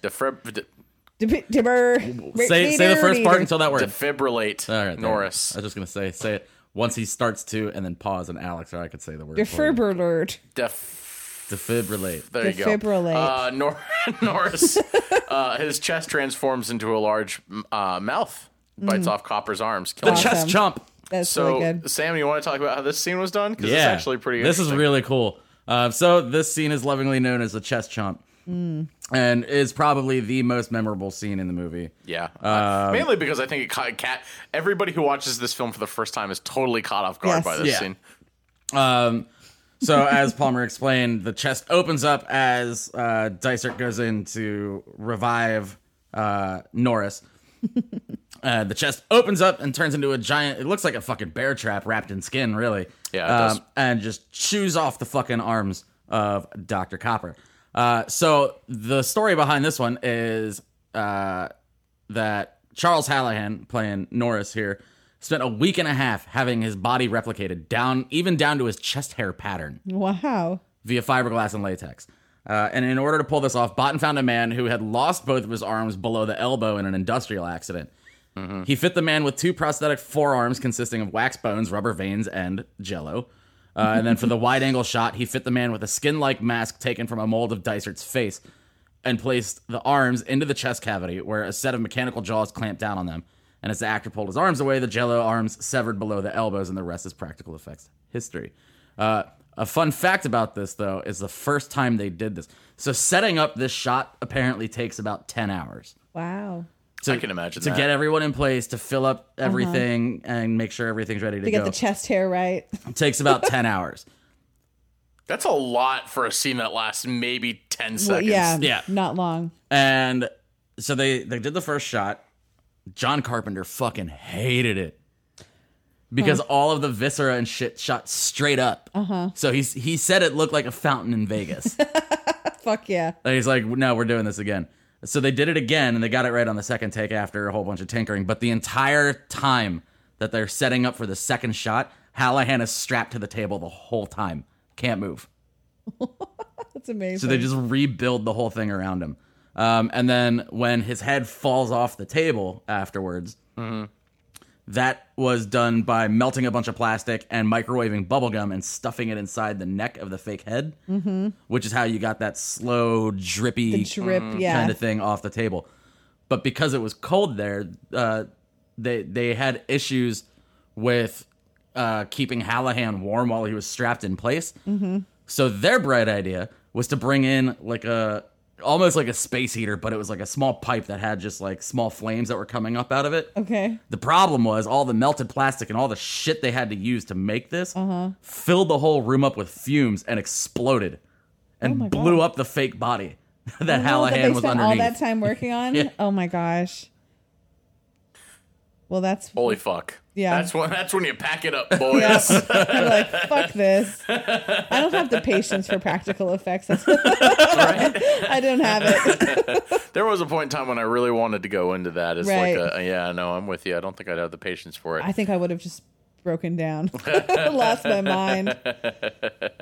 So, as Sam mentioned, the Norris thing's head has detached itself in an effort to prevent itself from being burned, because at this point MacReady incinerates the Norris thing's body. And so they realize what's going on, right? They see this crab-like thing trying to It's walk trying to away sneak from the away. body. Yeah, it is. And so Like, obviously, don't mind me. I'm just going over here. It kind of reminds me of what my dog does when she's done something bad and then she tries to sneak away. oh Marley. I'm like, get over here. You don't try to light her on fire, do you? No. Yes, that's me. Light my dog on fire. So MacReady takes the flamethrower to this thing's head too, and It's a fire gun. You're right.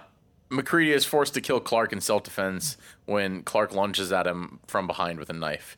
He hypothesizes at the Norris thing's head demonstrated that every part of the thing is an individual life form with its own survival instinct. Which is very interesting way of going about it. It is. Well, I mean, it makes sense on a cellular level, right? It does. So he sequentially tests blood samples with a heated piece of conduit, and each pass the test except for Palmer. Oh, God. Why? Palmer, I love you so much, brother. You won't be forgotten in movie history. He lasted longer than I thought he was going to. He did. To be honest with you. So when they take this hot wire and press it into the blood, it immediately jumps up from the heat. Palmer begins to transform and infects windows, forcing MacReady to burn them both. So they're down to what? 4 people now. Yeah. Childs is... They're getting knocked off quick. Yeah, they are. They really are. So Childs is left on guard while the others go to test Blair. They find that Blair has escaped. It has been using vehicle components to assemble a small spacecraft. On their return, Childs is missing and the power generator is destroyed. MacReady speculates that the thing intends to return to hibernation until a rescue team arrives. MacReady, Gary, and Knowles decide to detonate the entire station to destroy the thing. As they set the explosives, Blair kills Gary and Knowles disappears. Blair transforms into an enormous creature and destroys the detonator. MacReady triggers the explosives using a stick of dynamite, destroying the entirety of the base. So 2 fun facts with that right there. The Blair thing, 300 fucking pounds. What? That doesn't surprise me. 300 pounds. Huge. 300 pounds of foam latex and rubber. That's amazing. And it took 63 people to move it around. To operate all the moving parts. That doesn't surprise me. And there's a lot. There's a stop motion deleted scene of the Blair thing. Yeah, because they tried to use stop motion initially, but Carpenter said it was looked not too having fake. it. Yeah. He said it looked too fake, and he said that he could tell that it was stop motion. Yes. As you can with anything that's stop motion. Yeah. Absolutely. It has a very specific look to it. It was about a 5 seconds of footage that was spliced into the scene in varying pieces. Okay. Because it was like be close up on the Blair thing and then zoom out, and you'd see like the whole Blair thing. But the whole scenery looks completely everything looks completely different. Yeah. I mean, it's an incredible. And it took 3 weeks alien. to shoot it, and didn't get used. And then also, I feel like that's the story of a lot of horror films, though. Like It really is. And then also, another great use of practical effects. Sometimes you just gotta blow shit up. Yep. Kurt Russell almost kills himself doing it because he did not know how strong 1 stick of dynamite was. Okay. So like most people probably wouldn't understand. No. Yeah. How I was just strong thinking, one I stick don't of know how dynamite strong a stick of dynamite is. the one where he throws it Yeah. totally caught him off guard. And Was that real dynamite? It was real dynamite. They let him play with real dynamite? I mean, he's pretty to look at, but Maybe not other. He would have been really pretty if he was just splattered all over the wall. The Yeah. take that he throws and it like knocks him back. That's the real take that you see in the movie oh wow. of him almost killing himself. Yeah, absolutely. Jesus. All right. Well, Dynamite don't fuck around. It doesn't. It takes no hostages. McCready sits nearby as the station burns. Childs returns, saying he became lost in the storm while pursuing Blair. Exhausted and slowly freezing to death, they acknowledge the futility of their distrust and share a bottle of scotch. They do. They love their scotch in this movie. This whole movie fucking is just a hate fucking J&D, though. it's just a massive advertisement for J&T. That shit is so gross.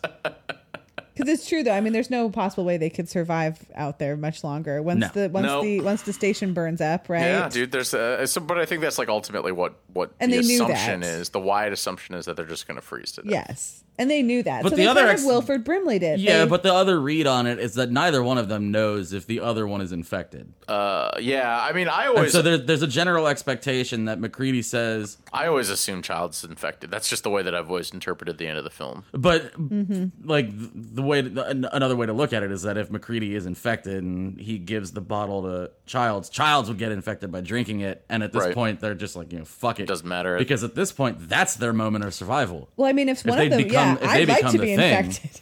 If they become the thing, they're gonna survive. Yeah, but I mean, their brain disappears, right? Right. Yeah. Their body survives. Yeah. But Or I mean, at that point, I guess what do you have something- left to lose? Something that used to be there, but that resembles their body survives. Yeah, you're Yeah. right. I want to be the big alien. So that's the end of the movie. Yeah. That's It is a That's how bleak, it ends. nihilistic ending, which I really appreciate. It is, and I mean, when you sit back and watch this, I don't think that this was something that a lot of people, especially in the '80s, would have been prepared for. No. Right? We don't live in a time where we see stuff like Irreversible come out, or just think about all the fucking bleak horror. Like, could you imagine if not The Fog, The Mist came out back in 1980? Yeah, no, people would. You're like gonna that. tell me that like you're gonna release a scene where a man kills his fucking kid and wife only to find out that they could have been saved 30 seconds later? Yep. Or like a Pretty bleak. or like a Serbian film. Yeah. This is a black comedy, Alex. Get over it. No, I think that people had a much more uplifted attitude about things in the 80s. Yeah, absolutely. This was to bring them back down to earth. This was to bring them back down. You can't just spend all your time in the mall, people. well, you got The plenty. economy is about to go down into the shitter. Yeah, you got plenty of films that were released in the 80s that did have bleak outlooks on things, but they were all like smaller films. You didn't get major Major studio motion pictures, releases yeah. that featured this kind of stuff. With that type of budget, with Yeah. those type of actors, Oh yeah, that kind of a director. with that type of director. Yeah, no, they don't make movies like that. Yeah, no, everything about this movie when you sit back and you think about it is a recipe for disaster. Yeah, Especially at the time when it was released. yeah. I think that the time it was released has such a huge thing to do with it. Yeah. In the 90s, this would have done phenomenal. People love bleakness. Yeah, but then in I the would have 90s. hated it. Yeah, that's right. No, you only would have hated it if it came out after 95. Yeah, what if it was like Yeah. 92? Yeah. If this movie just waits 1 decade, 10 years. Yeah. But are we long enough into the 90s at that point for like the bleakness Yes. to kind of take hold? I don't Absolutely. see like then we start getting into stuff like The Dentist and like I feel like just so picky about. in the 90s, people don't care. That's true. Yeah, I That guess is- because that is probably- that's part of the problem. Yeah, Yes. because I mean at that point Gen X part of is the pretty much in problem. full swing. So yeah, I think this would have done well. I think this they would have fucking done hated everything. well in the 90s. Yeah. I mean, it did do well in the 90s because at that point people That's liked this movie. that's when people liked this movie. it totally makes sense, man. It does. Makes too much sense, especially at this point in Nothing my life. fucking matters. No, man. Which was actually partly John Carpenter's whole fucking thing. And like, no Shtick matter with what this, you do, yeah. you know what I mean? Nothing really at the end matters. So That's true. in a documentary that he does called "The Thing Terror Takes Shape," which was in 1998, he says the film can be seen as a metaphor for whatever you want: disease, AIDS, the breakdown of trust in the world. But whatever the interpretation of audiences came up with, the thing always comes from within. So this movie is really reflective of whatever the current conditions are, because you can see Right. those kind of current social and political issues represented in this movie. Absolutely. Which I think that's part of the reason that it stands the test of time so well, though, is because of the fact that it's so reflective on things regardless of the generation. And there's not a whole, because of the basis on practical effects, the lack of stop motion animation, it's hard to kind of put a date on it. Whereas, like, you go back and you watch stuff from the late 90s, early 2000s, and it's so heavy on CGI, that places a prime date on things. Like, Yeah. And while the practical effects, kind of as you mentioned, under the lens of HD, might not it's a stand little the, hard to watch, yeah. it might not stand the Well, test not of hard to time watch, but it compared to doesn't. like modern practical effects. Yeah. But honestly, like they still look pretty fucking decent. Yeah, they They look do. great. They really Honestly, do. It's really only like where stuff is still, like when they're the dissection of the humanoid at the beginning of the film, the bodies when they're put in the back room. Oh, yeah. Like the that's really the only time that you can really see it's fake. And so I was watching a video. I don't remember his name, but it was the director of photography was talking about it, and he was saying the way you get people to buy into it is you don't show them the whole thing at once. Right. And so that's why a lot of like when we saw it with the dogs in the beginning, it's close-ups of small parts, and his rationale was, you have to get people to suspend disbelief and believe in the impossible, and the way to do that is to show them small pieces of the impossible until they're comfortable with it being possible, and then you can show them the whole thing. They did the same thing in Alien, too. Yeah. You know what I mean? And I think all of that does a really good job at helping, while the creature effects do look a little dated, Right. still works 30 years or almost 40 years later. I'd agree. I would agree with that. What are we giving this? What are we rating it out of? I feel like it has to do with Wilford Brimley. Or else, what the fuck are we even doing Diabetes. here? Diabetes. How many diabeteses are we rating this out of? Would the plural of that be diabetes? Diabetes. Diabetes. We could call it how many? What did you call it? A flame gun? A Flame guns, yes. How many flame guns are we giving this? I will give this 4 out of 5 flame guns. Okay. All right. I'm also going to give it 4 flame guns. Oh my goodness gracious! Or fire guns. Fire Fire guns. Fire guns. That's what we called it. So we got. So far, we have 8 fire guns. Yeah, it's a 5 from me. Okay. This is another. right. This is a month of 2 5s apparently for Yes. me. The team likes aliens. Well, I think, like I said, I think we picked such good films for this month. Like, I'm pretty sure our movie for next month is also going to be a 5 from me, or for not. next For week. next week is also going to be a 5 from me. I can already tell you that I'm giving Invasion of the Body Snatchers 5 Donald You Sutherland just want to see screams out Donald of 5. Sutherland scream. Well, the thing, I think it was another another note that I wrote down, but I deleted it, so I don't remember who it was. But there is Bennings. The screech that Bennings makes in this is bonkers. And as soon as I heard that, I was like, I am so excited to hear Donald Sutherland scream.